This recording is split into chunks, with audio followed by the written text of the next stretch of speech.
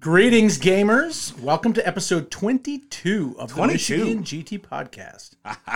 So it's a special episode. We have a guest with us today. Yes, repeat guest. Yeah, actually, because we just did an interview with Brian Novak, who's one of the TOs. That's right, last episode. Brian, we hope you're feeling better today. I am feeling better. Excellent. Thank you so much. That's good. I felt we kind of got cheated last time. I felt really bad about that. Oh, I'm sure you did. It's okay. And like a couple days later, I got food poisoning, so it was all good. Yeah. Oh man! Wow. So, you think it was like the start of it? It could have been, yeah. Oh, crazy. It was a fun day. Hey, Jeff. But the podcast part was fun.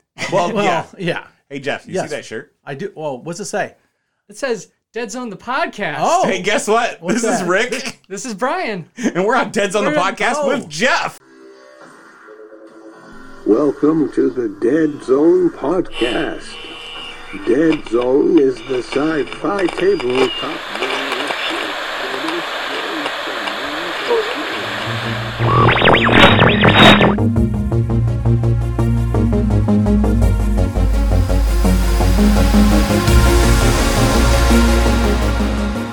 Hey, It's like a double header. we are. We're gonna do a little crossover. A little episode crossover, here. Yeah, which should be a I good mean, time. it's also like an anniversary and a kickoff for the two of us. Absolutely. Because we did an interview with you Yes. for the GT. Right. And a couple weeks later, me and you started talking. Yeah, it was really quick. after Yeah, that. and it was like, yeah, sure. And Right. bam, here we are. Here we are. and I was thinking about that. I think it was almost exactly a year ago. I think it was, too. right around. Yeah. Because it Maybe was that July, August. right. Right. That we Yeah, kicked it because I think off. we got maybe 4 or 5 episodes in Yeah. before the actual GT last Yep. year. Yeah. And still trying to get our feet wet Oh, and figure yeah. out what we were No, doing. Kind of still are, really. But Maybe. I mean, we are too, and we're at like 2 30, years. 34 plus episodes 2 in years. ourselves.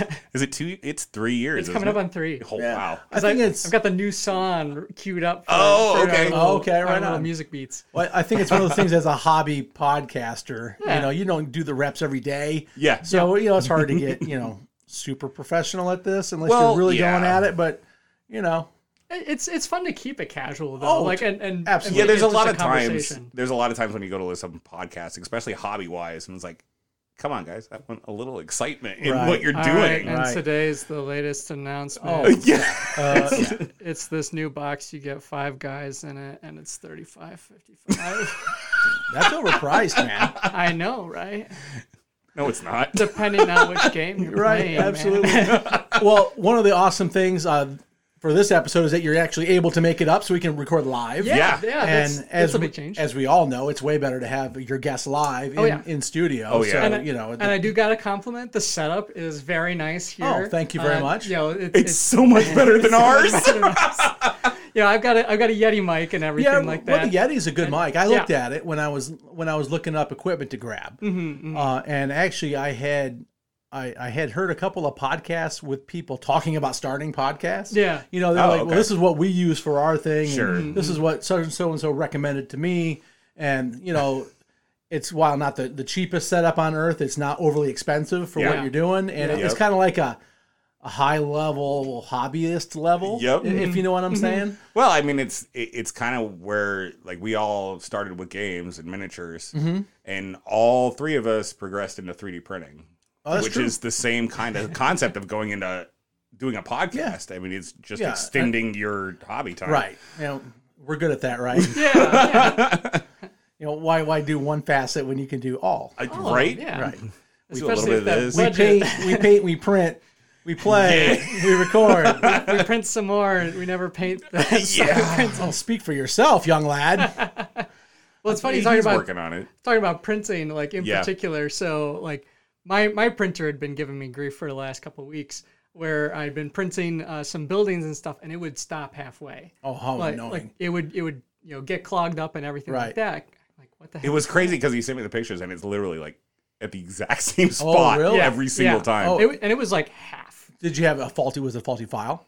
No, actually, the file was fine. I finally broke down. I was like, okay, I'm either level bad or whatever. Let me check my tube. Sure. And that there was a hole in the side of the tube in the hot end Oh, really? that was messing with. So I was under extruding in a lot of ways, and And so it finally caught up to you at the same spot. yeah. All And right. so I was like, okay, now I got that, it was printing just fine. Printing just fine. Amazing. So That's cool. tip for people that are running into that problem, check the tube. Yeah, that's pretty rare, I bet. Yeah. But yours is a direct drive, isn't it? Mm-hmm. Yeah. See, ours is not. Neither of us have direct drive on our printers. Oh, really? Yeah. Well, We have the Bowden tube and right. all that. and, you know, we paid a couple bucks for these. So, Yeah. Yeah. you know, more features. I mean, they got to have a reason why you pay more, right? Sure. True. Yeah, ours were pretty cheap. Well, But they're good. Like I mean, they're great printers, but they were just under the 200. oh, yeah. Yeah, no, yeah. These were more. Yeah. Yeah. Yeah, I think $750-ish is what they cost unassembled. Unassembled. Yeah. Gotcha. Right. And if you wanted it, if you wanted to get the big If you pay a box little of bit it. more. yeah, I think $1,000 is what they charge for it, Yeah. fully assembled. But I was like, But you print a lot of stuff. well, we do print a lot of stuff. And the other thing I was thinking is since we're going to have to maintain them, what better way to learn the ins and outs of the printer than by actually having to assemble it? Assemble it. Yeah. Right. You know, and their instructions were really, really good. That's good. And I had zero problems with Yeah. any of the three that I put together. There you go. So Very nice. now I'm eyeing that Big Mama that they got coming out. That thing is huge. It's huge. It's very huge, but I'm very interested. Yeah. Yeah, I'm almost kind of thinking unload one of these and put that money towards the new one. Yeah, towards the new Yeah. one. Yeah, because that would cut down your time on a lot of stuff. That's ridiculous. Well, time and pieces, right? Yeah. You know, and just having, single pieces instead of multiple pieces. Oh, yeah. I don't know. A lot of times I am very restricted by that print bed size of the Yeah. build plate. Yeah. and if you extend that by, it's basically twice as big. Yeah. The Wow. print plate's much bigger on that and taller, it's Yeah. substantially taller as well. And so that extra size would allow us to print some slightly, because I like to print big pieces, Yeah. but I end up having to obviously print in multiple pieces because that's what you got to do. Yeah. Yeah. But yeah, if I can get a hold of a big one, that'd be pretty sweet. Mm-hmm. But this isn't the printer segment. This is the intro segment. See, I get thrown into the mix, and we're just going wherever. That's kind of what happens with It's us. all good. So what are we going to talk about tonight, guys? Well, I mean, with the three of us, I thought a great idea would be talking about, the GT Absolutely. and other conventions. The Michigan and- GT? Yeah. that you it's a hear thing. about on the Michigan GT podcast? It's possible. It's a thing. And then maybe some of our favorite moments of conventions in general. Oh, fantastic. Obviously, you've been going to conventions a lot longer than Brian and I. I have. Yeah, shockingly long, actually. Yeah. I've been going for a while. So it's that opportunity to talk about the differences from the experiences you've had in the past and us as pretty much new bloods. Right on. I mean, so this last one was my third Adepticon. Okay. Your second? Or did you go to that first I one? went to the first one, but I wasn't a Pathfinder. You wanted, you weren't. I was yeah. going as a player. Yeah. Who also helped out That with I stuff. hooked into doing all kinds of stuff. I don't even know when I started going to it. I want to say 07 was my Oh first. wow. Okay. Yeah. Okay. That's what I want to say. And I've missed a couple Sure. in between. I haven't made it to every single one, but Sure. the majority. Yeah. Close to all. I mean, Yeah. what is that? 14 of them? 12? 12 Yep. probably with the 2 misses from COVID. Yeah. Yeah. So I've probably been to 8 or 9 of the 12. That's not bad. No, not bad at all. But you've also been to other conventions. I have.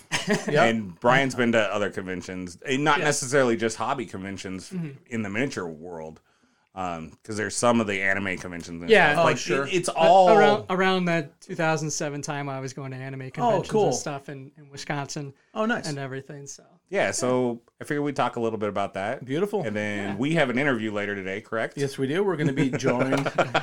It's verified this week. It is verified. Okay. Yeah, Ian from Golden Rhino is going to be joining us. Right on. Which we can talk a little bit about that we went to his store. We were Last just there week, last week. yeah. Yep. yeah.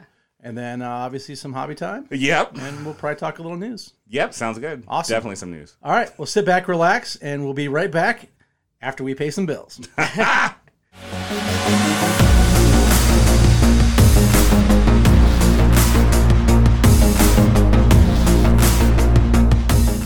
Hey there, I'm Brian. And I'm Rick. This is Blade Lane. You are listening to Dead Zone, the podcast. We're back. Keep listening Time for for some more dissecting the excellent GT. material. Today we're going to be talking about Amazing going men. to The GT and other GT. conventions. and other conventions. The Yeah. whole concept of it. Absolutely. Yeah, because, well, I mean, for us, it was Mantic, 100%. Yeah. It started playing, I got into the Dead Zone, and Brian was at my first demo Yeah. for Dead Zone, and Pat bugged me about going to the Adepticon, and I'm like, hey, Brian, you should go to the Adepticon. Tale and as we old took- as time. We took, what, 16 players between Dead Zone and Kings of War that first year? Something like that. Yeah. That's actually, impressive. And 16 Yeah. people who had never been to Adepticon? No, Some- there was some probably had about been. 11 people that hadn't been to Oh, had not been. No, Yeah. that's still Yeah. pretty good out Yeah. of 16. And I want to say, was it like 5 were Dead Zone players, and then and with some Dreadball, Dread- and a then little bit of there was a Dreadball, number of and Kings then- of War players Yeah. that were going. Sure. So- Which is Manic's biggest game at Yeah. Adepticon, Yeah. right? Yes. And that would just make sense. Yeah. But yeah, it was kind of a trip. Like, for me, it was my first actual convention. Period. Of any So kind you of had never convention. gone to any other nerd convention at all. Never done one of these small local ones. I started with Adepticon. Good choice. I mean, And as I far was as like miniature wargaming, you don't get better than that. yeah, like I was completely awestruck the entire time I was there. And we're like, let's go down and look at the minis that are available. Okay. Yeah, absolutely. So, Brian, what was your first nerd convention that you ever attended? So my first nerd convention would have been one called No Brand Con in up in Eau Claire, Wisconsin. It was an anime convention that I actually went to with an anime club that I was president of the time. Were you like in high school at the time or This was college. college? Okay. And so there was a couple. It was over a dozen of us that all went from the anime club up to this event, and it was a really fun time. You know, we were all cosplaying and stuff. Oh, cool. I think I was Tristan from Yu-Gi-Oh because Yu-Gi-Oh Abridged was like popular All right. at the time. I'm sure it still is because it's a fun show. But yeah, so my voice gives me super strength was like really my shtick back then. But yeah, so that was kind of my first one, and that was I think 07, 08 maybe. Okay. Yeah, that's a minute ago. A minute ago. And then like I've been doing a lot of the anime convention scene in the Wisconsin area while I was going to college. Sure. Daisho Con was another really popular one. I had a lot of friends that founded that one, and it grew out of the place where my college was, and then from there, but Adepticon was my first miniature like gaming based one. I kind of Yeah. fell out of doing some conventions apart from just kind of going to see those friends again. Sure. So a gaming event was definitely a fun change of pace. Yeah, it's very different to have like an Yeah. activity to do. Exactly. Right? You're not just bumping from, Going speaker to panels. speaker. Yeah, panels, all it's that like, stuff. oh, I'm going to go There's- see this voice There's actor. only so many panels and shopping that you can do. Yeah, Right. yeah. And the fact that at Adepticon, or even Gen Con for that matter, you're going to an event and actually have things to do for hours at a Yeah, time at the yeah. event. It definitely is a different experience. And it also, like, one thing I think is kind of fun and unique about gaming conventions is it does help with that socializing aspect. So Absolutely. like a lot of the anime conventions I go to, it would just be to kind of go hang out with my core group, and I wouldn't really You wouldn't and branch mingle. out. Yeah, I wouldn't necessarily go out and meet new people. Right, and that's the awesome thing about playing a game is, Yeah. right? You get You matched gotta- more you than gotta talk likely. to You're the matching person. up with a stranger, a complete stranger that you've never met before, more than likely. And as I think I've repeated on this podcast a couple of times, like I found out that I lived down the street from Yeah. one of my opponents playing Kings of War At Yeah. GT. at yeah. the Michigan GT. How So- cool is that? Yeah. Right? And have you guys played a game since? Oh, we have, yeah. Great. We've played a number of times. Oh, very Yes. cool. So you actually made a friend. Yes, yeah. I think we made a pretty good friend yeah. down there. That's cool. Rick's a little jealous, probably. I am, because he's gotten quite the scene down there. And I haven't been able to get out to Evo like I used to. Right. So, I mean, Lansing, we still have a good core group of Dead Zone players, but not as active as Brian over here. Well, So, my first nerd I con was- I went to, So Jeff, tell us about your. I just went up and hit a grand slam my first time at the bat. See, 'cause I was living in San Diego at the time. I went to San Diego Comic-Con. Was my first nerd convention. Right. There you go. I went in '97. That was my first one, which is far from their first one, but and it was actually the 20th anniversary of Star Wars. Oh, fun. Yep. And the original Star Wars: A New Hope was previewed. They did like a not of the full thing, but like a trailer preview. Yeah. At the 1977 San Diego Comic-Con. So That's it was the 20th anniversary, and it was also the same year that they were doing the remastered version where they added the extra animation. Yeah. And so Lucas wanted to do something special for the San Diego Comic-Con. Yeah. So he actually released about a 5-minute clip of never before seen footage of the original movie. Oh, wow. Really? Stuff that had been put on the cutting room floor that didn't make the final that's cut. sweet. Gotcha. It was really cool. That is pretty special. Yeah, so got to see some scenes that didn't make the final cut, but added a little bit to the story, and it would have been neat to have it in there. Like the start of the movie was completely different. Okay. Yep. Where in the beginning of Star Wars, you start with Vader and taking over Leia's ship and the whole battle there. Mm-hmm. Well, in the piece that we saw, it actually starts with Luke on Tatooine seeing a space battle overhead. He can see the space battle happening, above him, and then it goes up into that scene up there. It's just kind of cool. This is a little tiny difference, but sure, neat to be one of the few people who've actually seen it. Yep. Yeah. So yeah, that was my first one, and then I had a long dry spell after that. I had done a couple of the Games Workshop GTs. Yeah. Between that and my first Adepticon, which you can't really call those conventions because they're not. Yeah. But they are a large organized play. Yeah. I did a couple of those, and then I think it was 2007 I went to my first Adepticon, which was fairly early in the Adepticon timeline. Yeah. I think they started in like maybe 2004, 2005. So it was fairly early, and I had what attracted us to go to the event was they do their 40K team tournament. That's like their flagship event, which now they have like 500 teams that play in that. Which is ridiculous. It's a lot of teams. It's insane. But it's really fun to go see. Right. And one of my good friends had just, earlier in that year, he had relocated to St. Louis. Okay. Because his wife had transferred down there. And so we wanted to hang out with him. So he said, okay, I'll meet you guys at Adepticon. And so, we met there, which is kind of in between. And, we were able to get together and play. And then we actually won, what did we win? Best Generals? Oh, wow. Nice. In our first year there, yeah. We walked away with a prize, which was pretty cool. Nice. Yeah. And then I had such a good time that year that, it kind of have made it, a fairly consistent habit. And, like I said, I think I've been to 9, something like that. Yep. Yeah, missed a couple here and there, but I'm pretty regular for the most part. There's nothing wrong with that. Mm-mm.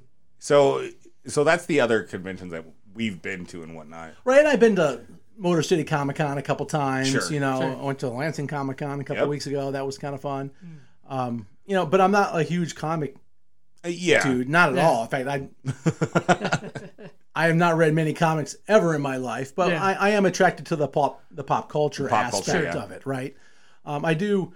While I don't read comic books and collect comic books, I can appreciate the art behind it. Right. And I do enjoy walking around and seeing Artist Alley, that kind of thing. And seeing, Artist Alley is crazy. Oh, it's super cool. Amazing. And, my wife and I, it's not uncommon for us to walk out of, a convention like that with a couple of prints that, we thought were cool or, put up around the house somewhere or whatever. And, I like going to pop culture type things. Mm-hmm. It's fun. And it's fun to support those kind of artists too. Absolutely. Right. That's a big draw for me. Right. And like I was at work last week after the Lansing Comic Con, and my coworker was there and he's talking about one of his sons. Well, my son was interested, but he just didn't go, and his son's into comic books and stuff. And I'm like, well, why didn't you encourage him to go? He goes, well, and I'm like, well, if you want stuff like that around here, you got to go. Yeah. Because if people don't go, it's not coming back. You know, and that's the same thing with just like the Michigan GT, right? You know, you want events, you want a place to gather to meet new people, you know, try new things, try different games out or whatever. You got to support those events and go out and show up. And if you're not building the Field of Dreams, you have to be the people that show up. That's to right. it. That's right. Yeah. You got to at least help mow the corn down. Absolutely. So the GT. Obviously, you've been a part of the GT from the beginning. Yep, for 9 years now. Or 9 events, 10 years, 9 events. What's been your favorite part about being a part of the GT? So my favorite part of being a part of this is to see that large gathering of people who will share an interest, having a good time. That's what I enjoy. I enjoy being that key part of the that brings the community together. Yeah. Right. That's why we do this. You know, we don't do it for the money. Oh, come on. It's a huge check. Yeah, right. Yeah. A lot of zeros on that check. Or really one big one. Yeah. Around the front of the Yeah, it's kind of the whole 0 divided by 0 is still 0. Yeah. No, we don't profit from this event at all. Yep. Anything that we do, you know, clear above our cost goes right back into it for the next year. That's why if you've come year after year, you've seen improvements in the event, like, you know, all the neoprene mats, the 3D printed terrain, you know, all of it's painted, you know, and that kind of thing. And the banners hanging on the walls, you know, all that, you know, so anything that we bring in goes right back into the event. And we also take a lot of pride into putting a lot of that money back in as prize support. Yeah. You know, and we really try to have a high percentage of the total take given back to the players in the form of prize support, because we want to encourage people to come and show good sportsmanship, you know, show good artsmanship in their, you know, painting and that kind of thing, and, you know, and as well as good generalship, you know. So we really want to reward all aspects of the hobby, and, you know, we just feel a great way to do that is by, you know, giving back to those players who put the effort in and having them walk away with something fun. Reward the behavior you want to see. That's right. In that community. Yeah. And then for Brian and I, it's both of us. This coming one is our third GT. Yep. Which is kind of crazy if you think about it, because like my favorite part about the GT was that first year with you, Jeff, because you checked in. Hey, what do you think of the GT? What do you think about is the room that you guys have for Kings of War? Was that good? In those little pieces, like, made me feel like I was part of the community, which is huge. Well, you are part of the community, you know. Because, you know, like I said, we don't make any money, and neither does anybody who's volunteering their time. Yeah. We're all volunteer. So it's really important that the volunteers that we have volunteering feel valued and want to continue to volunteer to help build the community. It's just really important. And that's why, like, for myself, without a question, there was no question to, are you going next year? Yes. And now I'm doing a podcast with you about it. And you're doing much more than that even now, right? You know, you've come on board. You're definitely a team member of the GT now. So you've elevated your game from, you know, volunteer event runner to now you have a much more integral role. Yes. It's what event. He does, Rick doesn't do anything like small. It's like no, but Brian, there's a handful of people that do. Yeah, right. Yeah. Yes, and it's very much appreciated. That is true in life, right? You're going to have the doers, and you're going to have the people who just show up. Yeah. Right. I mean, and there's a distinct difference, and there's nothing wrong with both. No, sure. But you got to find the doers. You got the doer has to be there. Right. You got to find the doers, and that makes it happen. And that's why things are successful, right? Because you have people who can take initiative and want to build and want to be more than just an attendee. You know, they want to build something for people to attend. Yep. Yes. You know, 100%. You know, I don't think I'm a very egotistical person, but there is a little bit of ego involved in creating an event that people want to come to and participate in. And I don't know, but maybe not ego, but there's a lot of pride. Yeah. A lot of pride. And there should be. I mean, we had probably 1,000 people walk through that door last year? Ish. Probably a little lighter than that, but give or take. Give or take, somewhere in that ballpark. 1,000 people right. came to your event. Well, but yeah. Well, yeah, but Yeah, sure. there's that pride piece. Yeah, It's yeah, like, I was absolutely. a part of this. I built this with so-and-so and so-and-so, Right. and we did this, and we had 1,000 people show up Right. in this brand new venue for us. And here we go getting ready to do it again in 2 months. Yeah. Which is Time nuts. Yeah, time flies. Right. Yeah. What about you, Brian? What was been your favorite part of the GT? Like I said, just that mingling and that kind of that local gaming feel to it. Because sometimes like you go to Adepticon and It's a little overwhelming. it's a little overwhelming. You got people from very Right. large different walks of life. With that being a very practically international event. Yeah. Oh, it is. One of the people that we meet all the time at Adepticon is Volker is from Germany. Yeah, Volker's from Germany. Great guy. But there's that bit of appeal for me when I know that it's like there's a very strong local community that is coming to this event to support it and to find those other players. It's kind of that grassroots. Yeah. Yep. I think that's always kind of appealed to me of that kind of that local but smaller event that's kind of manageable. Right. It's not just not everybody's just this face that you look past and you don't ever recognize them ever again. Yep. Right. Yeah, sure. It's you have that moment, that opportunity to really like connect with people. Oh, yeah. In a really neat way. So yeah, I've loved that and the growth that we've seen through the events. I think has been really, really amazing and special. Yeah. Well, yeah, we're thrilled with, how much we grow year over year too. Oh, yeah. Hopefully that continues this year. Yeah. We'll see how it goes. A little rough on a couple A games. little but competition this year that we weren't just expecting. slightly. If you haven't signed up yet, now is the perfect time to Absolutely, now is the hop onto perfect the time. Michigan GT and sign up for events. Please do. Yeah. So speaking of that, so we're 2 months out. I have an idea, but Jeff, what are you looking forward to the most this year? So I'm looking forward. I always look forward to the events that I'm running, right? Yep. Because again, That's fair. you're talking about meeting people and stuff like that. I have met so many players as the TO, right? Yeah. Way more as a TO than I've ever met as a player, which is for very sure. interesting, really. So I've really started to make some really good friends, and some of the communities that aren't so easy to get to, like South Bend, there's a core of people that come up from South Bend every year. Yeah. It's always fun to see them because that's about the only time that maybe one other time out of the year I get to see them, which is great, Right. like Adepticon. It's funny how that works. Right. And so, there's these little pockets of players from all over the place, and it's very cool to see them come. I always try to put out some new tables every year. So it's always fun to see the look on people's face as they, see what's been thrown out for this year and, what are the changes from last year, and that kind of thing. And it's always neat to see people's reaction. Last year I built that ginormous pyramid. Oh, that pyramid was so cool. Right. And you just to see people's jaw drop when they see that. And, half of it was like, oh, that's so awesome. And how am I going to play on that? It's just, that's just fun. Yeah. I can't wait to see that's what people I enjoy playing the on most. this year's table. Yeah, me too. The Norse table Yeah, just looks badass. It looks great. Yep. It really does. Yeah, it came out nice. I'm happy with it. Oh, yeah. Which, Is that if you what I'm follow, looking at? well, if you follow our TikTok, you would have seen a video of it when I dropped Yep. last week. Yeah. Yeah, that's one of the buildings right there, Brian. Yeah.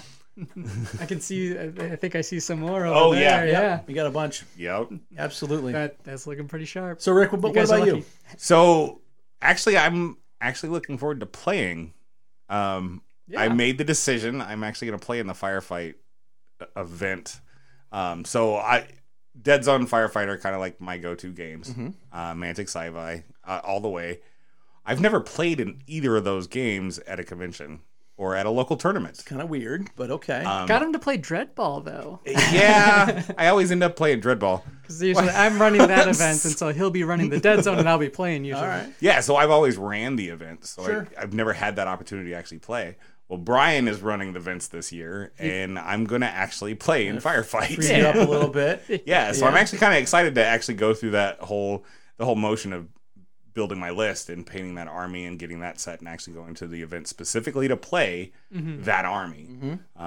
As it's a first time, we'll see how it goes. I think you'll be all right. Yeah.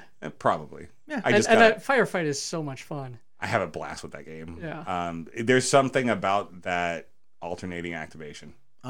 Because that's a big draw for Firefight. It's still, so it's not quite as big as 40K when it comes to the model count on the table. I see. Okay. Yeah. It's nowhere near the size of 40K. It's got a little ways to go, right? Just a little. It's got 1 billion players. In Ronnie's wildest dreams, will it catch up to 40K? Well, yeah.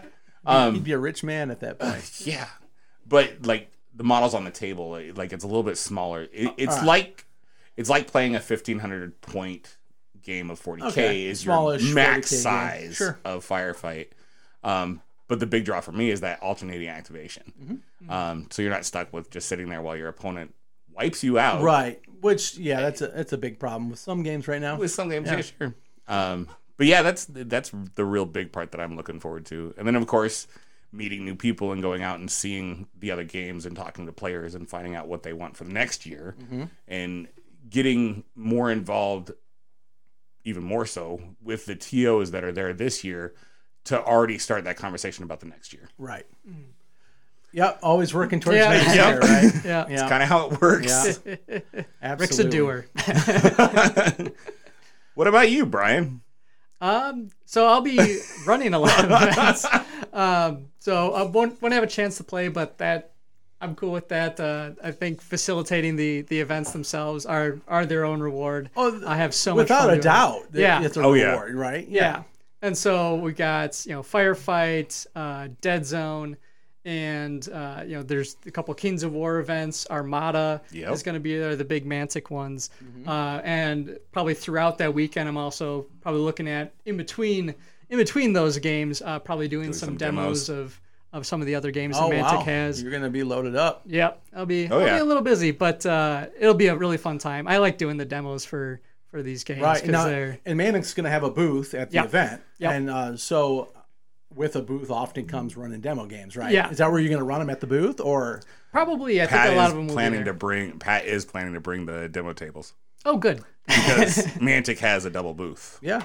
Yeah, That's right. You guys should bring it. I mean, he's planning to bring that, so chances are you won't have to be finding a spot to run a demo because you'll have the full thing right in front of Mantic's booth. Yeah. And one of my long-term goals, and probably got to figure out a good strategy as a way to make this happen, but I would really like to see the GT grow into something that has things for people who are interested in competing. So whether it's to come in and demo a bunch of games at the booths, or do a paint and take, or maybe take painting classes or something like that. That'd be great. I would really like to see the event evolve into that. Might be easier said than done. Sure. Just as a matter of fact of getting the word out there that this is more than it's more than just 40K and Age of Sigmar. Yeah. Right. It's a little bit of a transition that you got to make sure people are on, interested in, and then connected to. And how do we do that most effectively? Because there's not really an easy advertising channel for this type of thing. No, not really. Right? It's not like you can put an ad out in the newspaper and it's going to get to all the people you want it to get to. That's just not how this type of event works. What about some kind of thing at the event? Oh, we'll definitely have something at the event, but I would like to be able to get a hold of people before the event so they'll actually show up. Right. Yeah. I mean, I was to gauge interest for future events. It's like, we'll start it. We'll start it this year. Sure. Right. And have a lot of these things. And it'll probably be a lukewarm, reception to testing it. the waters. Right. Well, and not even that, but like lukewarm participation, right? Because there's just, but then hopefully as, people go home and talk to their gaming groups and say, hey, even if you don't want to play, maybe next year you should come and check it out. They had all these demo tables and, you can do this and that and the other, and that kind of thing. And well, I think a good start is actually something that we started last week when we made our trip down to Detroit Market and hit those 5 stores. I think even though we know Ian, there's still that when you go into a store and you're representing the Michigan GT and you're giving them flyers, it puts that face to it. Right. And even the players that are in those stores, like Ian had a ton of players in his store when we were down there.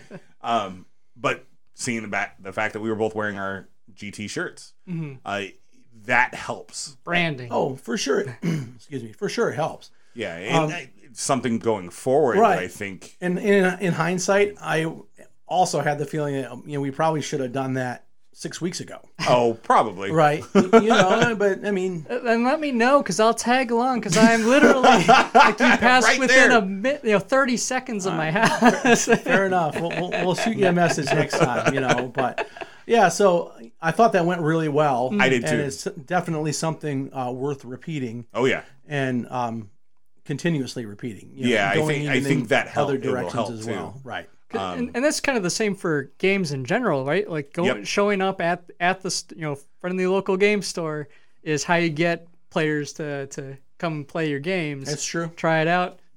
I guess. Well, and that's could like translate pretty well to an event.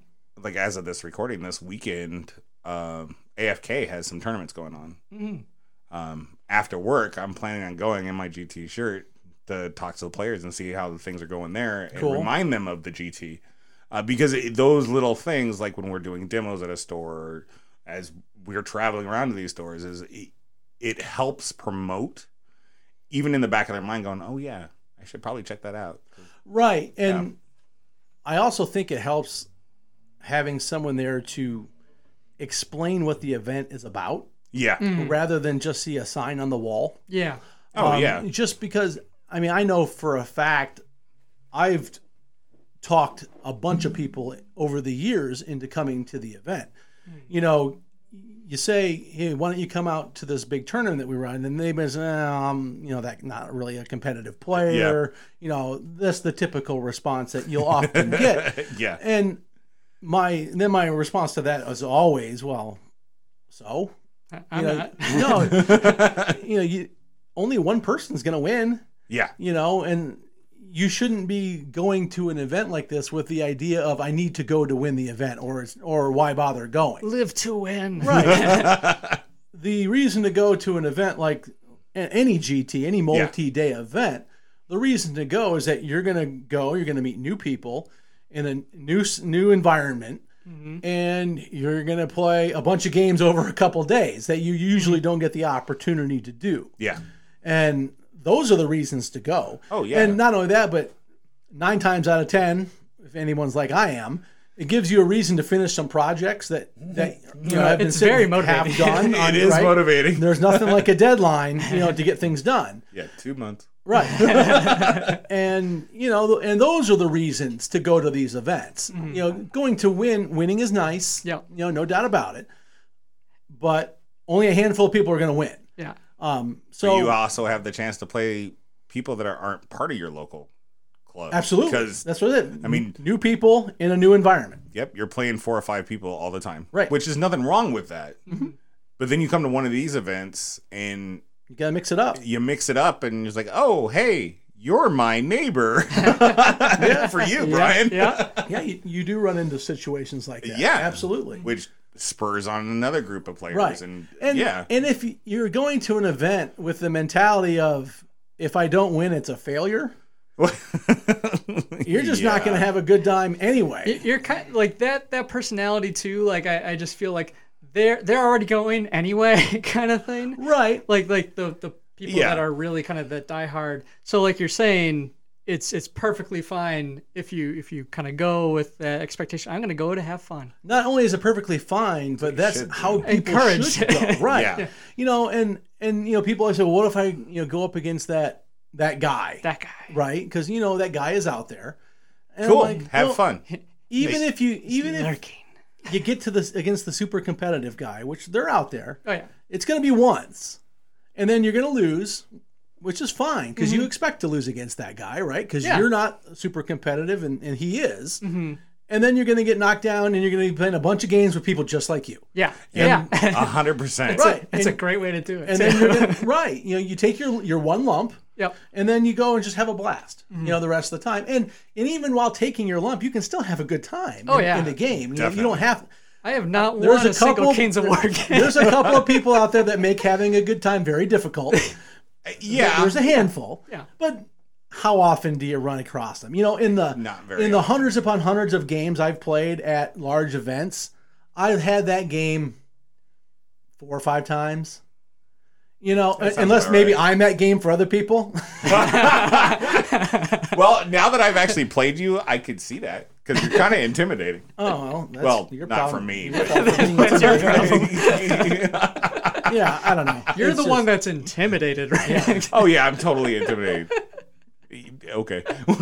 You just got to go with, like I said, with the right mentality. Oh yeah, and then it's good. Yeah, it's worth it. Oh, yeah. Every time. Yeah. I think that's about it for Dissecting the GT. I think that covers that segment pretty well. Yeah. All right. Well, we're going to kick on the AC for a few minutes. Cool down. That's the bill you're talking about. Yeah. So take a second and hear a word from our sponsors.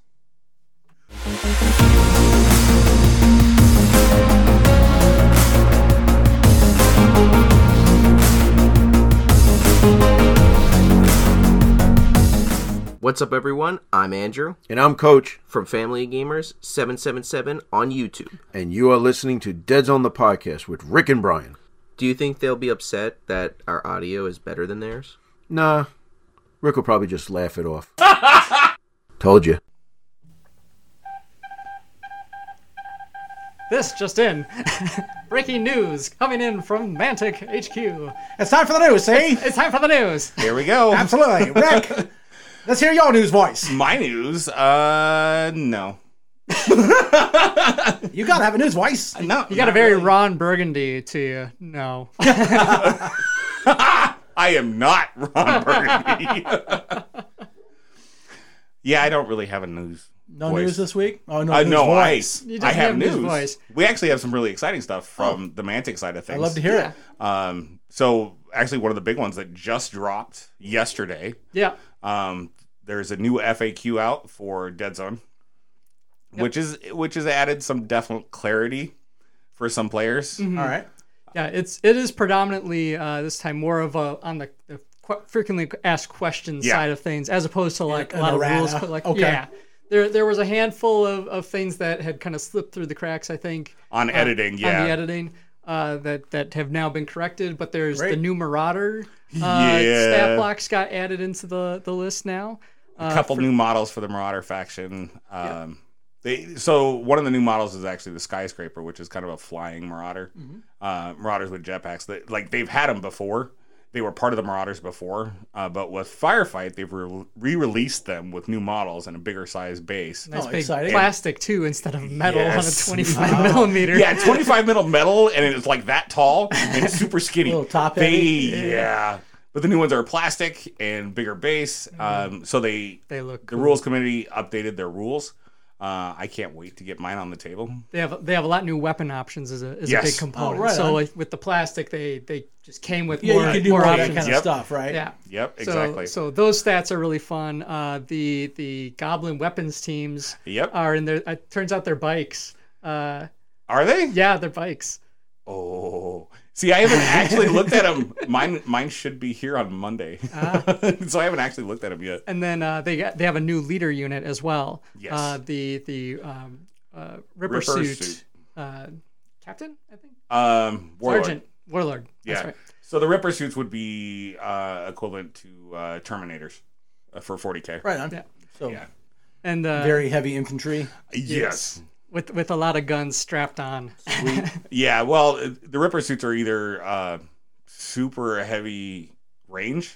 Or super heavy melee. Yeah. Okay, yeah, pretty typical of a Terminator. Yeah. Same kind of thing. Okay. Yeah. But yeah, and then it really was just like a lot of little clarifications on like, oh, you know, if both the units are pinned in a cube, like this is the order of operations. No fight happens. No fight happens. You know, this is how I think knockback works. This is how you know, if there's two halves of a cube, you can't move across. Just a lot of little minutia I think that's come up, especially with third edition being a really kind of have a lot of fresh new players. Oh yeah. Kind of learning the rules and how to interpret them and everything. There's another clarification on just like movement in general, because you know some people come from D&D where diagonals are like an extra step along the path, and so like nope, this is the range. There's some diagrams in there. Yep. Sure. So yeah, it's a really nice FAQ. It took a while to come out ultimately, and I think that's kind of a testament to how well things are going. Yeah. Is that they've been able to really kind of take the time and intake this feedback. Nice and thorough, huh? Yeah, All yeah. right. To make it a nice solid one. That's always nice when you have a thorough FAQ to reference. Mm-hmm. Yep, sure enough. And then, like I said, nothing, crazy. Oh, this is, suddenly you now have to play underwater. Or, some big change. That do they adjust points on a regular basis? Not a terribly regular basis. Maybe once every 2 years, if there's any rebalancing. Really, like their rebalancing is more like shields. Mm-hmm. Like if a unit has a shield 5, a rebalance is they're going to drop at 1. Generally, they don't change the point cost of units or models very often at all. Usually, it's when a new book comes out. Mm-hmm. Okay, they'll address it with the release. Yeah. All right. Yep. Unless there's like a factual error in the omission or something like that. Like I know one of the Forge Father leaders was missing his tactician. Was it tactician or recon?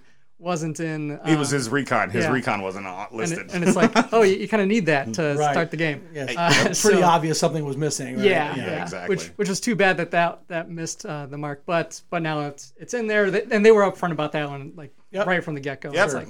We missed it. Don't worry, it'll be in the FAQ. Right. Okay. Yeah. So that was a really nice solid update for the community. And then kind of coupled with that a little bit earlier is that they have started packaging the Maison Lab faction into Dead Zone boxes, basically nice. like starter packs and booster packs. And so with that, like Maison Labs had been something that you could really only get its core units from the Star Saga board game. Okay, so now you can buy it on its own rather than having to buy the whole game. Yeah, right. It's always nice when they do that. Oh, yeah. Yeah, and then you can also complement it with, if you have Plague, you can still have the Plague units in there, like the Aberration. I don't think is getting a Maison box for itself. No, it's not. Because you can get it as Plague. Yeah. And the same thing with like the Strider. Like there's models with Maison Labs, you're kind of a amalgamation of a couple different factions, but they do have a core set of unique units. Yep. And I actually played them at the little Dead Zone tournament that I played with as a ringer force, but I had a lot of fun with it. Like it was one that a lot of people hadn't played against. Yep. So it kind of had some fun curveballs to throw. That's always cool when you kind of playing that. You're a little sliding in under the radar a little bit because you're playing something uncommon. Yep. Right. Yep. Yeah, that's always entertaining. Mm-hmm. That seems that actually from a Dead Zone standpoint with 3rd edition, that seems to be that Maison Labs and Nameless are kind of the two factions that not a lot of people are playing, but they're starting to pop up here and there in those random spots. Right. Yeah. It's like, oh, yeah, that faction does that. Historically found that there's some events where if you can put together a strong build for a rare army, you can do really well. Yeah. Just because people don't have a strategy for you. I mean, that's true. It's a thing. Yeah, absolutely, it is. And then, and I think the other kind of big piece of news is that the Mantic fan fiction competition for the quarter has wrapped up. Oh, cool. And tell us about that one, Brian. Yeah, so there were 3 entries this time, which kind of matches the same time last year. Yep. Is that there's usually a drop off in the Summertime. 2nd quarter of entries. But we still had some really solid ones there. We had Back in the Field by Martin Blake, which, for the quick synopsis, I'm not going to spoil all the events of these things. But it was a really fun read. It's basically an old lieutenant in the GCPS is sent to investigate a secret installation that should have been shut down years ago. And so he's been sent to go investigate it since he has some familiarity with it. The other one was Loss by Ivan Crespo. Ivan, if you have a chance to message me, I would love to know how to pronounce your name. Yeah. So feel free to correct me. I'd love to get it right. It's kind of tough reading some of the names of the players. It's like, I really don't want to screw this up. But it was a continuation for him. He had a couple of characters, an enforcer that goes by the name Sardaukar, greatly inspired by the Dune franchise, and in his story, a big part of it is basically an enforcer unit has been helping a populace, which is a different take than I usually have on enforcers. But then they are called back. That their unit is being pulled out. Oh, okay. Potentially prematurely, you might say. Whoops. So I should mention that the theme for this month was basically a defeat. Okay. Yeah. So that's kind of how the aspect that comes into play in each one. Right. And so the last entry was Crimson Spectre, which actually is the one I wrote.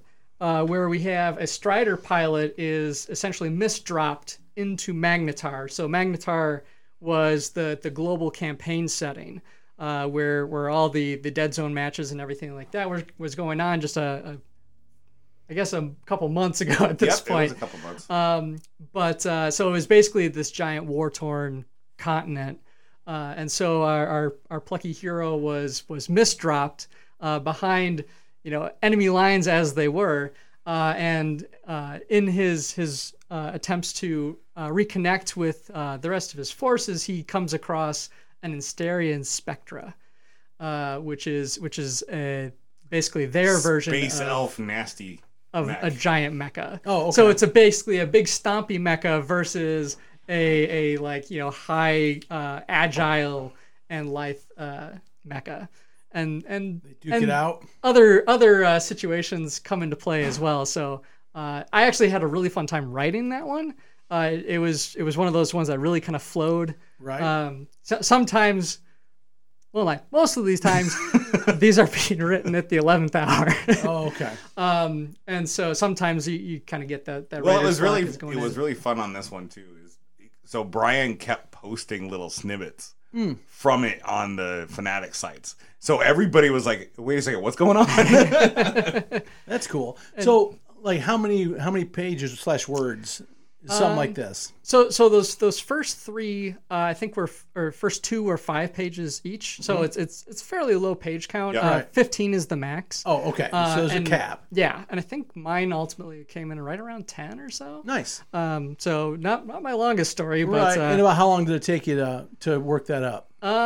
So we get about 3 months to write it, which means I take 7 days at the last week to get it all on paper. No, that's all right. But you've been thinking about it. Yeah. You've, like jotting notes down a little bit. Always. Okay. Like it's usually like bullet points of the story beats and everything like that. And then as I go into sleep, I'll be like, okay, how could I just, how do I get them over here? And like, how do I describe this event and stuff like that? So it's been a really fun exercise. Super cool. And as it turns out with the voting, as it were, is that woohoo! So in third place we had Brian. Loss by Ivan. In second place we had the Back in the Field, and then in first place for the first time since it started, Crimson Spectre. My story took first place this time. Yeah. Thank you. Woohoo! Go Brian. Yeah. See, I want to do the Reb thing. Oh. Well, send me a link. Oh yeah, absolutely. To the story, and then I'll put it up in our show notes. Oh, thank so you. People can check it out awesome. if they'd like to read it. And it's I do try to go into detail about like what these mechs are and stuff if you're a little unfamiliar with the setting. So you don't have to completely be dialed in to Dead Zone to get it. Yeah. All right. Very cool. Yeah. So well, congrats. That's awesome. Thank you. Do you got any news there, Jeff? No. We kind of took this one. Yeah. No, it's nothing wrong with that. Nope, not at all. My gaming world's been pretty quiet. So that's not bad. Yep. I'm sure there'll be something coming up in the short term, but probably. I think for now, that's the news. See, that's the news. Thank you for tuning in. Film at 11. Maybe I'll figure out a news voice at some point. Yeah, you need to work on that. That's your homework. That's my homework is to figure out. Oh boy.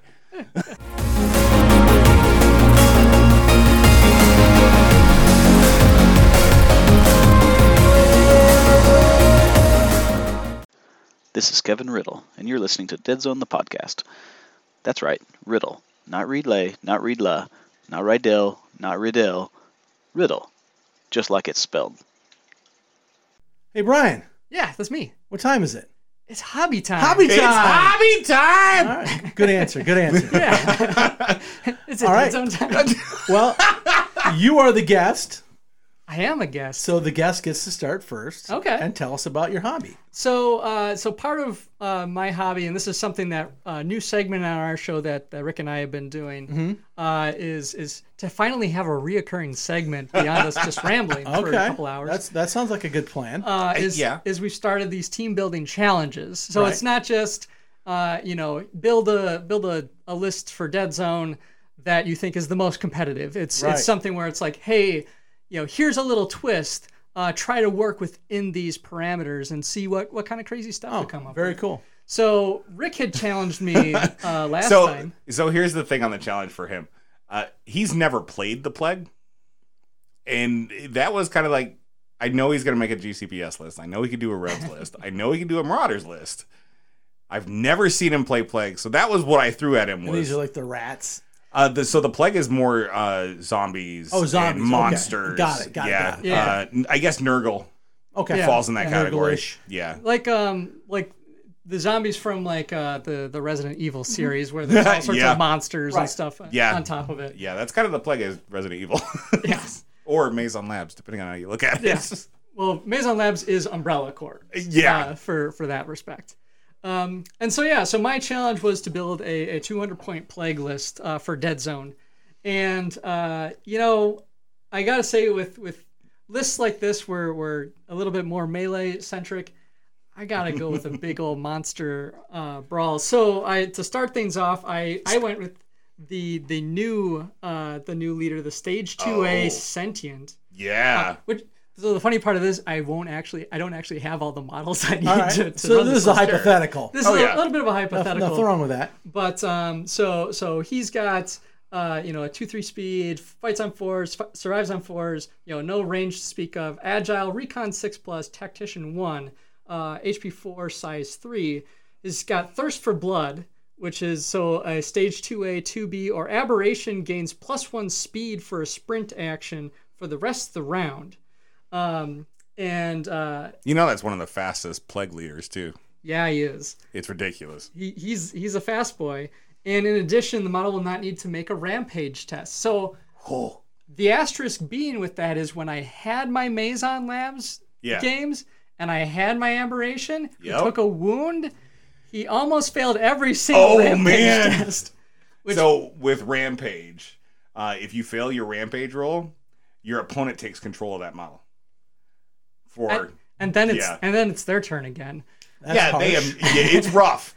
But the models that have rampage are nasty. Well, they have to be. They're super nasty. They got to be nasty to have that negative, right? Yeah. Yeah, exactly. And so something the reward has to be worth the risk. Yep. Right. So something to counter my awful dice rolls on that respect, I thought would be really beneficial. So he's more of a combat centric leader. Sometimes they're more utility, some are more combat centric. And so, kind of with that, I've brought two 2A leapers into the mix. So they're not as fast, but with this ability, they can be a little faster. But they're very melee centric. They also have the rampage, so I'm worried about that. Sweet. And then I brought 3 stage 3 hellhounds. So some dogs that are running around, nice and fast. They bite hard. There's a lot of frenzy, so I get to reroll some misses in melee. To complement this, I did bring some ghouls, some 3As, because I figured it would be useful to have something that wasn't a beast that could pick up items and interact with scenery if I needed to. One has a rifle, one has an HMG. So an HMG, a benefit there is that I could pin enemy combatants in a cube, and then I can follow up with a lot of my melee units piling while they're on stuck top there. Of huh? Yeah, the nice thing about the HMG is, so obviously with Dead Zone it's cube based, so you can only have X amount of models in a cube. Right. If you have a full cube and he shoots one guy in that cube with the HMG, the entire cube is pinned. It doesn't matter even if he misses. Good guy, bad guy, whatever. Yeah. Right. Yeah, everybody in that cube is pinned, unless they have hard-headed, which says no. Or solid. You're immune to pain. Yeah. But it knocks everybody down, and that's why I love HMGs. Yeah. So, and then with that, I have the Stage 2B Burster. So these guys are really big and bloated, and when they die, they explode. Nice. Yep. And they also have a range 2, it burns AP1 attack. So fire Acid spit. got a huge. It seems small, but it's a pretty big huge improvement in 3rd edition. 2nd edition, it was pretty solid as a combination of a decent damage dealer, but also a great utility. Now it's a very good damage dealer, along with the utility. The only downside with it is you have to be right in the gut, right up in front of them to hit them with it. So I figured if you're going to be there anyway, why not go with the guy that explodes? Absolutely. And the fact that I can speed him up with my special ability to get him trundling on out there. Right. And, put him into the thick of it, have him shoot, and then, rush into a cube. And then if you kill him, you could die too. Kamikaze. Yep. So, on top of that, I brought an aberration. Yes. Because these guys are fun and beastie and just ginormous. And so they're, Beast Frenzy 1, Rampage, and Tough. So they have a natural armor that absorbs a hit for sure. They've got 1 armor already on top. They fight on 3, so you need a 3 on a 8-sided dice. Good odds. 75% chance. Yeah, I like that. Knockback and smash. So you're coming in with usually like 5 dice against an opponent, pretty typically. Sounds amazing. So they do some really fun damage there. So Jeff, that's what the aberration looks like. Oh, cool looking. Yeah. So I would say it's like a cross between is it the Abomination in the Hulk movie? Is that what I would that's say pretty much. He looks kind of like an evil, corrupted Hulk. Yeah. Yep. Incredible Hulk. Rick actually painted a couple to be like Venom and Carnage. Those things still look sweet. Very cool. And so to complete this, to round out this Monster Mash, I have the other new unit, the Plague Corruption, which is he's a big boy. Speed 1/2, range 4+, fights on 3s, survives on 5s, armor 1, HP 7. So it takes 7 hits to take this guy out. And he's size 4, so like he's just as beastly as that guy. Right. But he comes with a club, which is a range 1, so he can hit you from a ways away. He's got some swing. So, and then he's got Vicious Claws with Frenzy and Smash, or a Wicked Blade, which is Frenzy 3. So for each number is rerolls on missed dice. Oh, very cool. So Frenzy 3 hits on 3. That's ridiculous. Yeah, so it's a high percentage. So what I really like, and the reason I kind of crafted it this way is I have a lot of really big nasties on the field. They draw a lot of attention to them. Right. Meanwhile, I got the dogs and everything. I've got my speed moving everybody else across the field while you're focused on the big nasties. You got your distractions, and then you're going to pepper them with the small effective stuff. Now, whether or not I actually pull this off is the other thing. Right. But, I thought it'd be a really fun new evolution for the Plague. Yeah. It's a cool concept for sure. Yeah. There are definitely some other really cool Plague units, but I thought this would be my Monster Mash of a unit.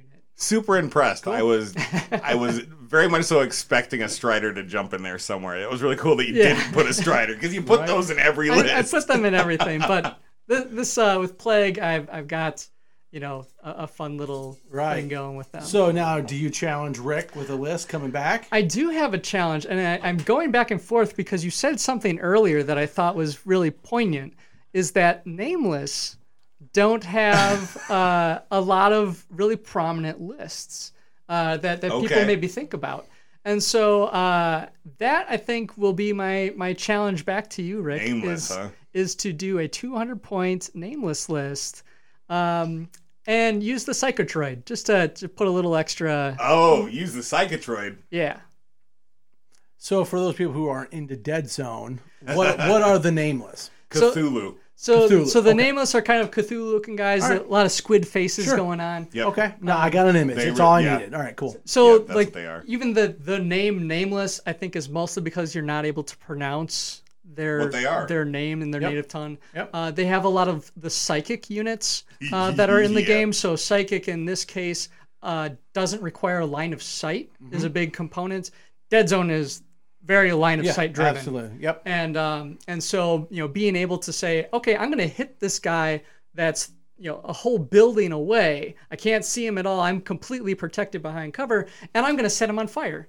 And they have a lot of other really neat units. They have a good solid combination of dudes to play around with. Yeah, so, this will be fun. I think that would be a neat one to get out there. And do you own a Nameless Army? Oh yeah. Okay. Oh so yeah. You can put it on the game.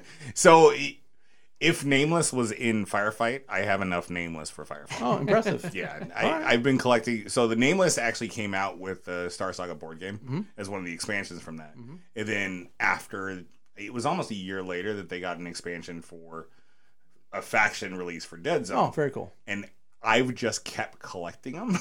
I was like, I really like these guys. Because you do. I really like these guys. Yeah. But yeah, so that's my challenge back to Rick. All right, Nameless with the Psychotroid. All right, excellent. I got it.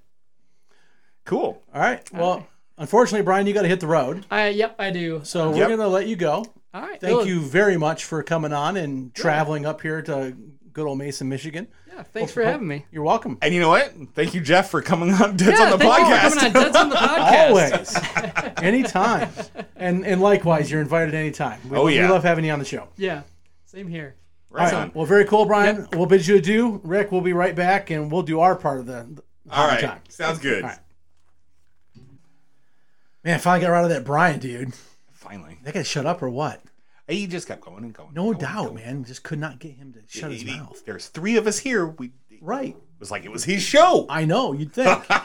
Jeez, oh Pete. So what have you been working on, man? Initially, I was supposed to finish up a unit of butchers. Right. That's right. You wanted to do 5 more butchers. I was going to do 5 butchers, and I was going to do some assembly, right? Do some assembly. Right. I finished up the assembly. Good job. I'm 100% built on everything for my Age of Darkness box. Right on. With a couple extra pieces. Yep. I kind of hit a wall with the butchers. Right.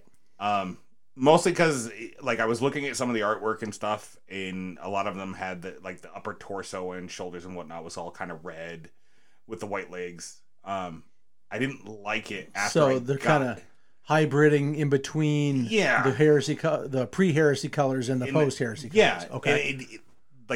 I didn't like it, and I just kept looking at it going, I can't do this. Like, you didn't like how your reds were looking, or you didn't like the picture? The combo. I didn't like the combo on my butchers. On your models. Yeah, of that red. I mean, I liked how my red turned out. All right. But it didn't appeal to me. All right. So I think I'm going to go back to the drawing board with the butchers and go with the traditional blue-white. Sure, nothing wrong with that. But splatter more blood. Do a heavy splatter of blood versus actually having the top painted. Sure. Yeah, because that seems more butcher. What are you using for the blood? I don't know yet. All right, you're gonna go and I think they still make it. Okay. GW makes a product. All right. It's called Blood for the Blood God. Yeah, I've heard about it. There you go. All right, that's easy. Yeah, it's like it's kind of like a wash, kinda. Yeah. But it definitely has that blood look to it. Blood look, slick, wet. Nice thing. Yeah, because that's what it needs. Because I mean, so this Horus Heresy thing has kind of been more of a personal pet project. Sure. Because I'm having a blast with the lore and all that stuff, and I'm actually really enjoying the blue and white colors. Yeah, now you got everything put together. We need to get a couple. Yeah, we need to play some. I haven't gotten any games I've been in at all. Yeah, because I have no idea how to play the game. Yeah, it's. I mean, it's one of these miniature games. They all kind of you figure it out. Pretty similar, right? Yeah. But yes, we definitely need to get a game on the board. Mm-hmm. But so as we were discussing earlier, with the GT being 2 months out, and me officially saying I'm playing in Firefight. Oh, you got to get some Firefight painted. I have to push in a completely different direction. Yeah, makes sense. Well, one, pick the faction because I have 3 choices: Marauders, the orcs, the Enforcers, which would be your Space Marines, and then what was the other one? Oh, Forge Fathers, the dwarves. Mm-hmm. I gotta pick between those 3. All right, and you have all 3 I have started. Yeah, I have all 3 started. I have a good paint job on my Forge Fathers that I could easily just add to. Mm-hmm. But there's a part of me that wants to go Marauders because those are the Orcs? The Orcs, but it's their new plastics. Oh, that's exciting. So, yeah. I have a green skin tone formula worked up. Oh, yeah? And I think you're sitting next to my raptors, yeah. like the raptor skin of the dinosaur itself. I think that would look really good on an orc army. That would. And it's easy. Okay. I like easy. And yeah, I think you could really crank it out. All right. You'll have to give me that. We'll talk. We'll talk. Yeah, because and you should have most of the product to do it already. Okay. Yeah, because that is the base coat is a Monument Hobbies color. Okay. I think it's the olive green. Yep, I've got that. Do they have olive green? Is that it's a dark green. I can't remember exactly what it's called, but yeah. Yes. So I've got 3 or 4 different greens. It's their olive green, and then I hit it strategically with the airbrush. Okay. With a burnt umber ink. So I might have to get that one. You probably have to pick that up, but that's doable. And that is you just hit it in the recesses. Yeah. So knees, armpits. The armpits, yeah. Under the chin, the places you want it to look dark. Yeah. You don't go crazy, just a little bit. A little bit. Hit it here, hit it there strategically. Then after that, I took the Games Workshop green wash. Yep. Whichever one that's called. And generously apply. All right. Okay. And then after that, I just go back to that base green. I actually mix a little bit of bone color in with it. Oh, okay. Because you don't want to go white because you want it to be, you don't want it to be just like a light green. You want it to have some oomph to it, if you know what I mean. Yep.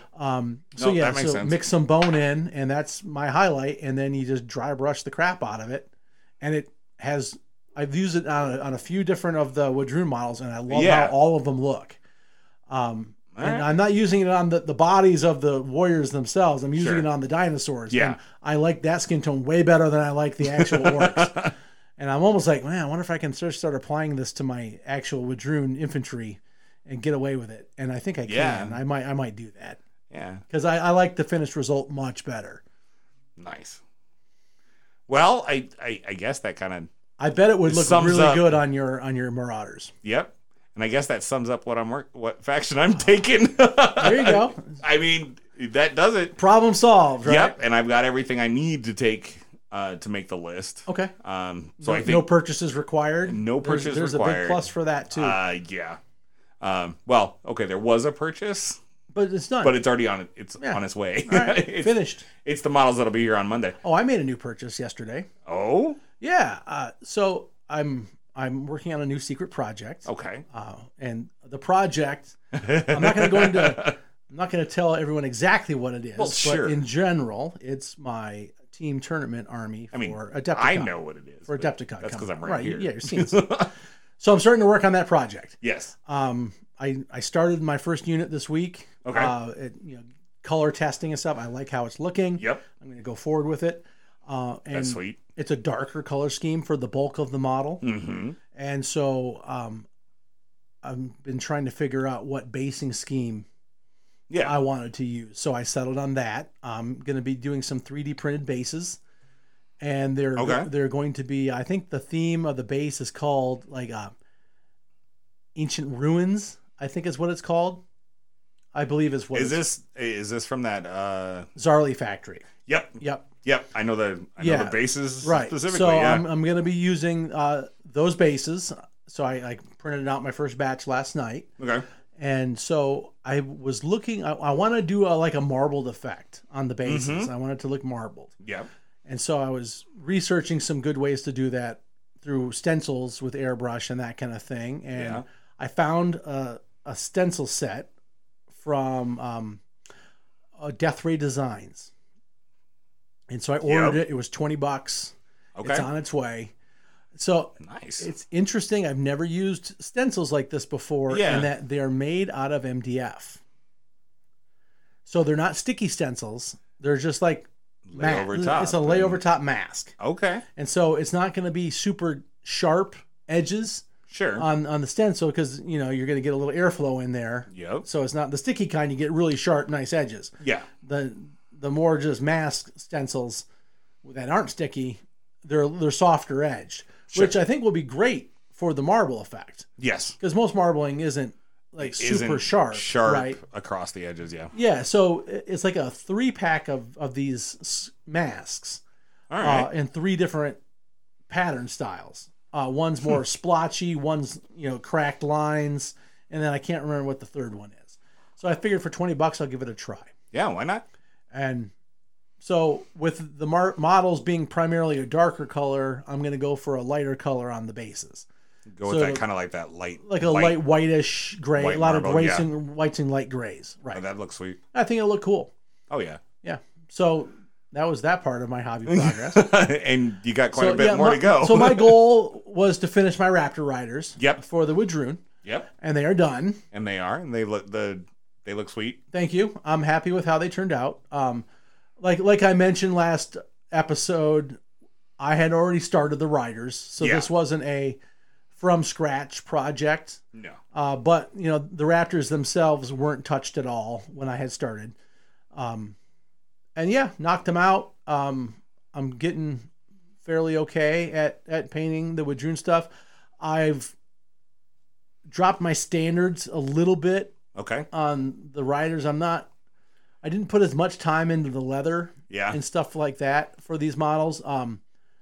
Mostly because I felt I was at a point of diminishing returns. Like the time it was taking me to do the leather wasn't paying off as on the finished product compared to what that did. And that took me 30 seconds a model instead of 30 minutes a model, which is a huge difference in time. Yeah. So I'm still happy with how it came out. It's just not quite as intricate. Yeah. On the leather work and stuff on there. So I knocked those out, and then I picked up 2 painting commissions since then too. I knocked both of those out. Yes, and you can check them out on TikTok. Oh yeah, I did. I put. Yep. No, I haven't put them up on TikTok yet. They're going up. Oh yeah. By time this drops, it'll be up. I've made the videos. I don't like dropping TikTok videos in consecutive days if I can help it. Oh yeah. Just because I don't drop every day. Yep. So I want to space it out a little bit, if that makes sense. So yeah, there will be 2 videos coming up of those, and I'll probably actually do one for the Raptor Riders as well. Sweet. I just haven't gotten around to putting them on my little rotating pedestal yet. I need to get one of those. Do you like it when I film it, the 360? Yes. Okay. Yeah, the 360, so when you look at short form videos, the 360 gives you actually a really good look at the whole paint job. Right. Where usually you get the front and the side and some kind of weird angle. Yeah, and a hand. Yeah. And with the turntable, I mean, you're getting the whole model, which is great when you're looking at what you're presenting. Right. So, yeah, and it's about 22 seconds for that thing to take one full rotation, which is pretty close to a good length-size video for TikTok, for what we're doing. Yeah, definitely. Yeah. So, yeah, that's what I had a very fulfilling 2 weeks. Yeah. No wall for you. No. So I've had plenty of walls. Yeah. Walls happen. Yes. In hobby painting for sure. It's always easier when you're motivated, and sometimes that motivation just isn't there. Yeah.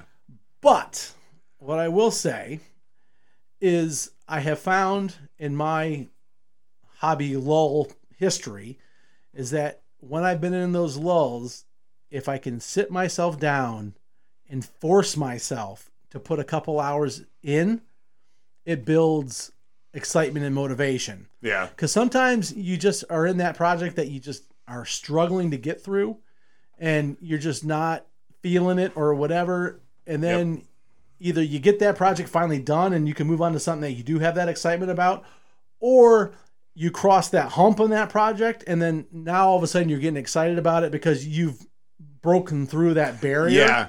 And that's kind of what I ended up doing with the Butchers, as far as I felt like I was done. Like I didn't like the way they looked, and it was pissing me off. Yeah, that can be totally frustrating. So I reached over and grabbed my 3D printed Karn, and I was like, you know what? it's the color scheme I like. I'm just going to go ahead and get some color on this. Absolutely. You should always do the color scheme you yes. like. If you don't like the color scheme, you're just not going to have fun. Yeah. And he's turning out great. I got a little bit of work left on him to do. Cool. So yellow's Imperial Fist, right? Yep. Yeah, he's standing on top of an Imperial Fist. I saw that. Yeah, I didn't laugh. I was tempted. It wasn't funny. What I kind of want to do is like take a picture of one of yours and repaint him so it's one of yours. Good luck with that. That's going to take a lot of airbrushing. Yeah. And now I'm not going to give you my formula. Yeah, you are. Just so you can see them. I would give you my formula just because I think it's a really good yellow formula. It is. It looks sweet. But I've shared it with a number of people over the years. But yeah, that was definitely that push through that wall. And yeah, you just got to fight through it sometimes. I find something else, do something else, because I like that passion and that building everything. Right, it was there, and then I hit that roadblock with that, and I was like, I got to do something different. Right. Well, it's just like I was working on those commission pieces on Sunday. Yeah. I basically knocked both those out over the weekend. I mean, it was a couple long sessions at my airbrushing table, but I had the bulk of them finished over the weekend. Nice.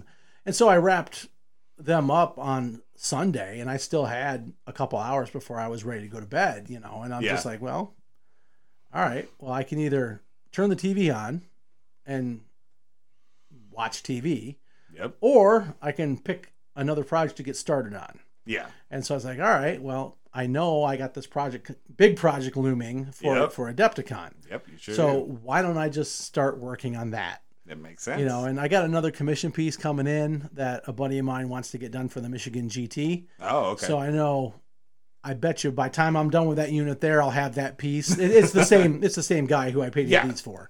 Yeah. And I don't do units for him.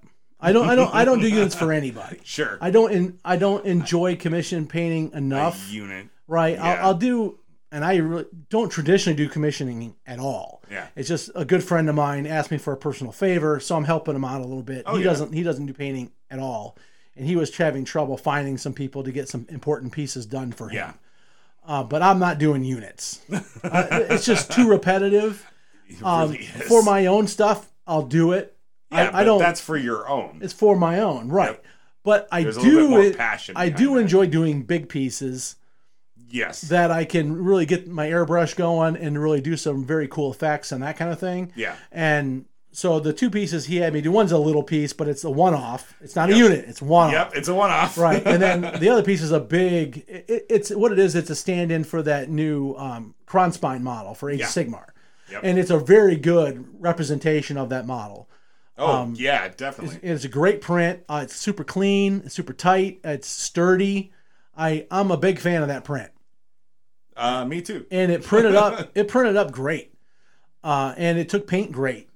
And this might be the first actual 3D model that I've painted that's not a base. Really? Yeah. Or terrain. I've done terrain. Well, yeah. Like actual playing piece. Yeah, I think this is the first actual miniature that's been 3D printed that I've painted. Right on. Yeah, which is kind of interesting. I've printed a bunch up. Sure. But I haven't incorporated it into any of my collection. And even this one's not incorporated into my collection. Say, this one's not in yours. for somebody else. But, all right. So we got 2 weeks till we record again. Yep, we got 2 weeks. What are you doing? So, obviously, with 2 months until the GT, I need to turn my direction 100% on my Marauders. Yeah, that's 4 episodes, by the way. Yeah.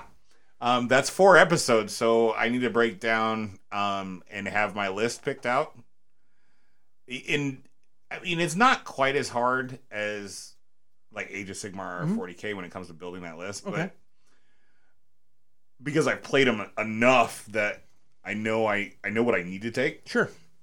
And I know what I want to take. So I have to decide on my list, and then make sure I have everything assembled. All right. That's what I'm going And you have with. a core that you got to take. Oh, yeah. So you can definitely models you can start on. Yep. Yeah. Yeah, the essentially the troops. Right. Yeah, the troops and a couple specialists that I know for a fact I'm taking. Mm-hmm. And that's trying to decide if I use some of my older models or use the new models. Okay. Either way, I still got to assemble them because I've had the Marauders 5 years now. Some of the Marauders I have are first edition Dead Zone Marauders. Okay. Which I still love. I love the way they look, but with all the new hard plastics, it's like, no, I need to use those to make that look really sweet. Yeah, for sure. So yeah, get the list built and the models built in the next 2 weeks. Awesome. Yep. No, that's definitely doable. Yeah. Assembling's pretty easy. Yeah, it Now, really do is. you clean them all up as you assemble? Yes. All right, so you get all your mold lines off. Yeah, I do all that. Yeah. I hate assembling models. It's that is far and away my least favorite part of the hobby is assembling.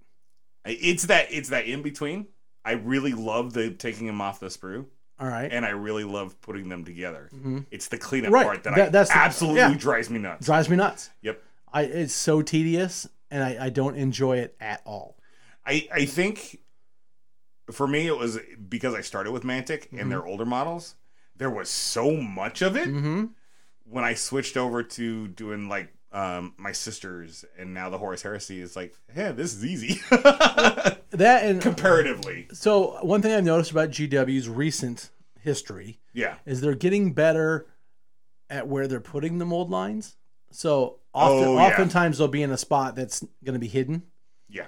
Which I'm very appreciative of in those instances, but it's still annoying. Man. Well, like with the is it Mark 6? No. It is Mark 6. Okay. With the Mark 6. The Beakies. Beakies. It's right on their thigh and it's really quick. Oh, good. Yeah, big, it's a big really flat quick spot. Yeah. Yeah. Nothing wrong. Which made them fairly simple to put and that's why I enjoyed putting them together for most part.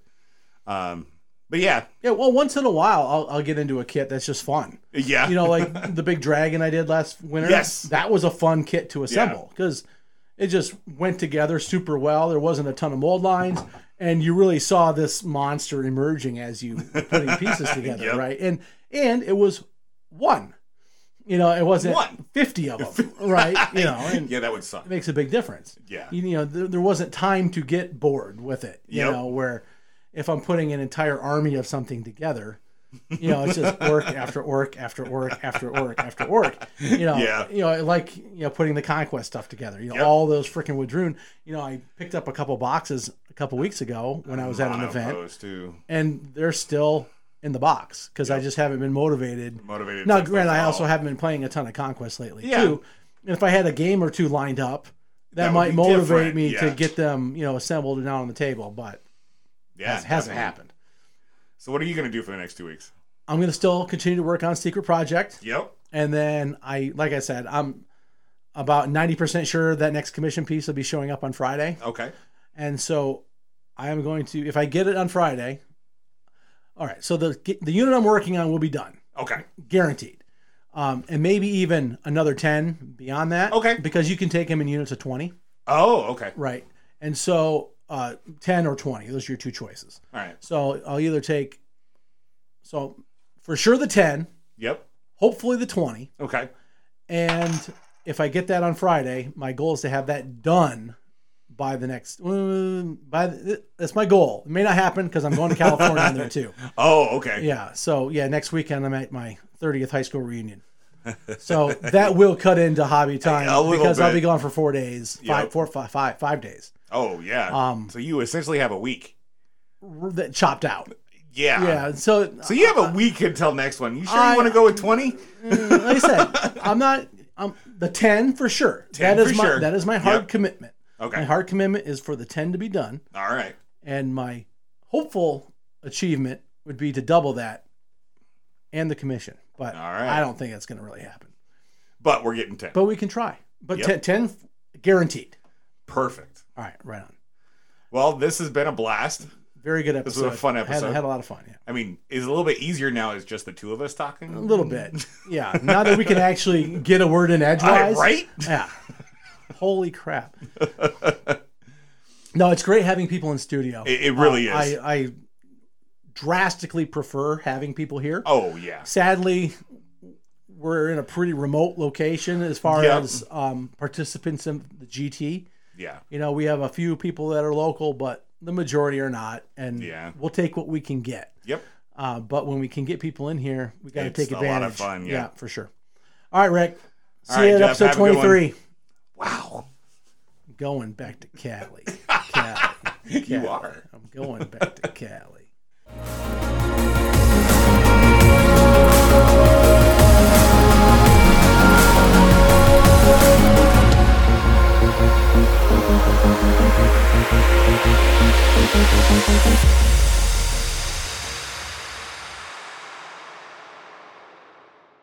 Hey guys, Brian here. There was actually an additional interview from one of the sponsors for Michigan GT, Ian from Golden Rhino Games. Now that's not in this episode for Dead Zone the podcast, but you can check it out on the Michigan GT podcast, and hope you enjoyed this crossover episode. Have a great night.